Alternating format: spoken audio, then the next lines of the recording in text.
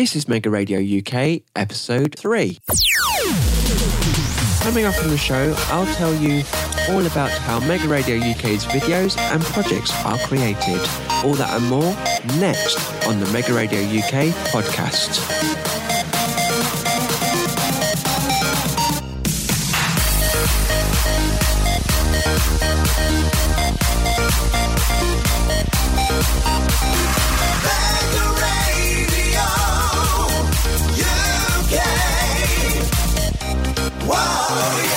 Mega Radio UK, my name's Liam. A very good evening to you.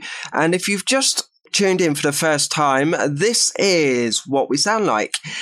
I have a very important question for you this evening.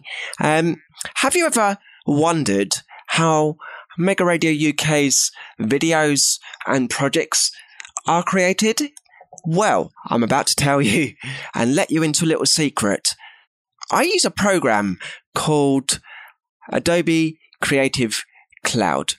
You're probably thinking, what is Creative Cloud? Well, if you kind of think about it in a way of Adobe's products and you had to buy them separately, you could now buy a subscription and basically have all the Creative Cloud tools under one roof. Like, for instance, in the Creative Cloud package, for instance, I use Premiere Pro, Adobe afterefects, Photoshop, and Audition, and the final one I use is Adobe Dreamweaver. Now, if you don't know what all these are, they're all software packages in all different areas of production. So if you wanted to do a bit of website coding, you go to Adobe Dreamweaver, and for instance, you would also go for video, you would go to Premiere Pro. And if you wanted to add sort of special effects on to your videos, you would also go to Adobe After Effects. You're saying, with this, it's all good in some ways, but ask yourself this: what if you are visually impaired, like myself? How do we get around it with a screen reader? Well, I should answer this question because I have had experience with this. Now, when I say experience, Adobe need to adjust their packages slightly better. And when I say slightly better, I mean they need to kind of get through and obviously make the software they're building compatible with other software that is used for visual impairment people. Yes, you're asking yourself, why is a visual impairment person sort of using Adobe products? That's a good question. Well, I can actually answer that right now. The answer being, it's down to the individual person to get used to the real world, and it's some part of their interest, really. Okay, so basically what I'm trying to get at is, if there is a developer out there listening to the show, please can you give me your feedback as to how you would actually get around making your software work with the screen readers. Okay, now it's been a long process, but I think we've covered it there. But if you'd like to continue this conversation, you can contact me on Facebook, and the URL is facebook.com/megaradio UK. And before that, I was talking to you about my creative cloud and video editing. Now, I did ask the question to you, if you are a developer and you do video editing and you are visually impaired, okay, how do you get around using the Creative Cloud? Now, what I mean is, yes, I'm visually impaired, but I have got a love for video editing and audio. Plus, I also like to use Adobe After Effects. But the thing that I do find hard is navigating it with the software that I use for speech. Now, I know it's a bit of a lengthy one, like I said before, but I do need an answer from you. If you are a developer, I would love to hear from you this evening, because it is quite an important one. And me being so technical with video and sort of audio and that, I would prefer if you could contact me just to let me know if you've heard of anybody else in my situation. That's the question. So I would love to hear from you.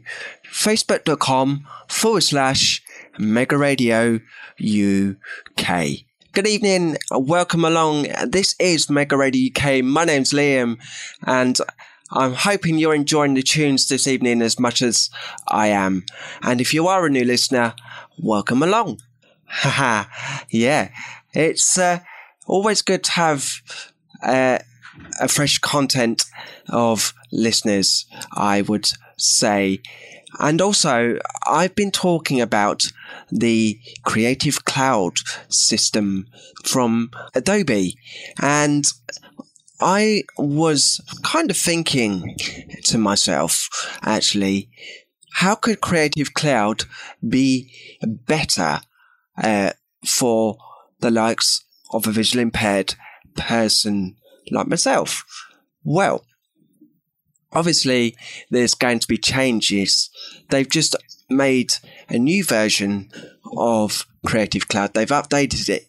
Now, we all know with changes that it is always hard to get used to new pieces of software. So, I was thinking, if there was more people like myself out there who liked the Creative Cloud system and likes audio and video graphics and motion graphics, you could put a suggestion forward to me, and or you could probably give feedback straight to Adobe, as they rely on customer feedback these days. That's how improvements are made to systems. And yes, I know that the Creative Cloud system actually had you could buy one piece of software, and obviously it would be something like one piece of software for life, and you would have to repurchase it. And before Creative Cloud even existed, I know I had to keep going out buying pieces of new software for the updates for the likes of Audition. And yes, it wasn't easy, but it, at the same time, it was worth it. Yes, it was quite expensive, but again, that's the way they operate in making things better for you, as the Creative Cloud system, such is on a monthly subscription. And if anyone is interested in taking a look at the Creative Cloud subscription, head over to the Adobe website and you can actually trial their products. There are a whole range of products that are available. Say if you're a valued application developer, you can develop applications by downloading each package, website design, video, effects, and much more. And this is the final bit I'm going to be doing on this right now, because it's nearly time for me to finish. But just one more thought. If anyone has got any questions or ideas for me to take forward to Adobe, or if you feel you want to contact Adobe yourselves, you can leave me a comment via facebook.com/megaradio UK.